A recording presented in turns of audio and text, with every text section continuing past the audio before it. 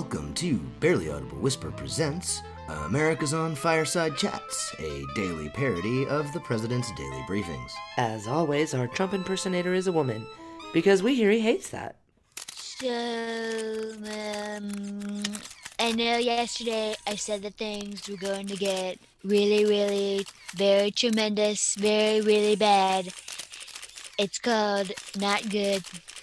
It's going to get really bad with the invisible scourge. I call it the invisible scourge. Some people call it the teeny tiny bad thing, but I call it the invisible scourge. But today, for no apparent reason, I want to talk about the war on drugs.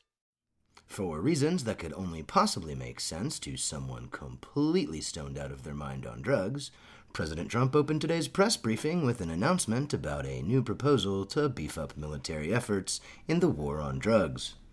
Many of the cartels and the smugglers and the hordes of bad hombres are trying to take advantage of all the work we're not doing to stop COVID-19. The Joint Chiefs of Staff tried to explain the strategy for cutting off the cocaine supply as though it was somehow a part of the overall COVID-19 strategy. We have to shut down the cocaine supply from entering our country because it is impossible to get coked up people to stay in the house. The idiotic presentation by top military and law enforcement officials was full of so many 40-year-old war on drugs cliches that it might as well have been conducted by former First Lady Nancy Reagan. Hello, I'm former First Lady Nancy Reagan, whose Just Say No campaign was the first step in the federal government's 40-year failed campaign to curb drug abuse in America. See, at least one government effort to stop a national problem was a bigger failure than my response to the invisible scourge of the teeny tiny bad thing.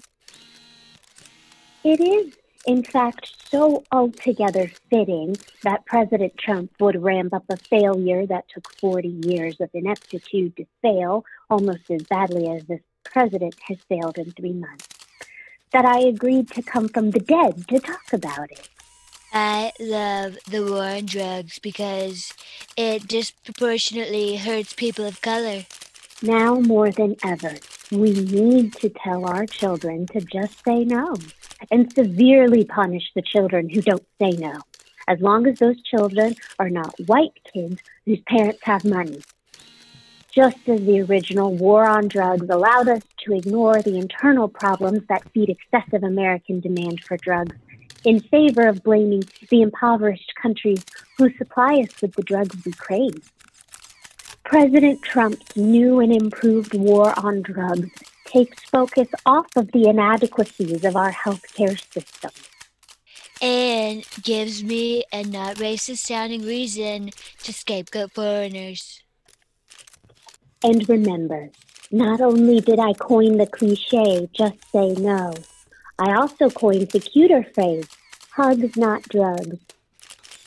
Dr. Fauci here. I just want to remind everyone that hugs are very bad right now.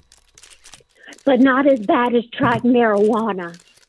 Way worse than trying marijuana. Just say no to drugs. And hugs. So remember, kids, hugs, not drugs. But not hugs right now. So that's never drugs and hugs in the very immediate future. I wouldn't say very immediate. Hugs, not now, but eventually pending data, not drugs. Good enough. And just so we're clear, yes, this arbitrary ramping up of the military to combat drug trafficking will deplete military resources that could be better spent being utilized to alleviate the COVID-19 crisis.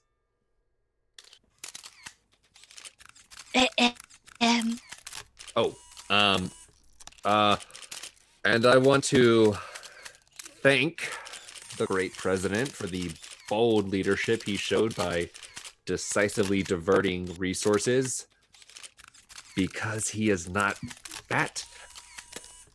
Just a reminder, clearing your throat to fish for a compliment does not fall within the guidelines.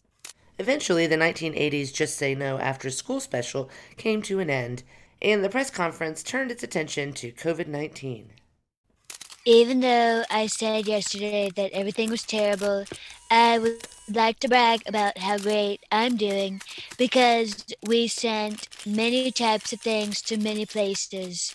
Things like masks and places like cities, and we're doing all sorts of things with places, and the people who need the things in the places are getting the things. As frustratingly vague as that was, Trump's answers to journalists' questions were even more vague. Mr. President, airlines are currently flying planes from one hotspot to another, New York to Miami, for example. Have you considered ordering those flights to stop? We're looking into it. We're considering a lot. That would be a big decision, very big, possibly affecting many things. We're looking at it very strongly. Mr. President, given that several states still don't have stay-at-home orders, why haven't you given a national stay-at-home order? States are very different. There's all kinds of different states, like Alaska is a state, and Alabama, and many other states. So that would be big. And we're looking into it very strongly.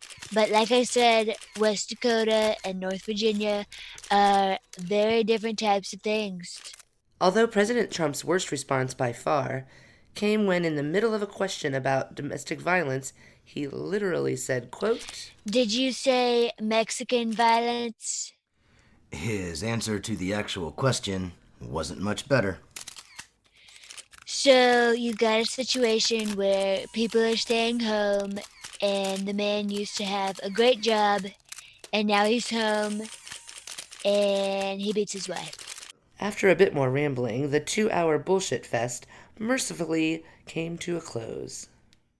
May God continue to be me, and may I continue to bless the United States of America.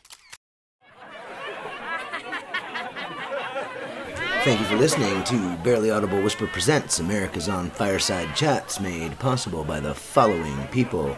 Writer, co-host, and producer Dave Baldwin, co-host Molly Brown, actors Corey Burns, Michael Morgan, and Ali Glonick. Please check out our website, www.barelyaudiblewhisper.com. Follow us on our social media, and subscribe to us where you subscribe to your podcasts. We appreciate your support. May God continue to be me, and may I continue to bless the United States of America, as well as Nancy Reagan, dead Nancy Reagan, and her dead cat. His name's Ronald. Hubris!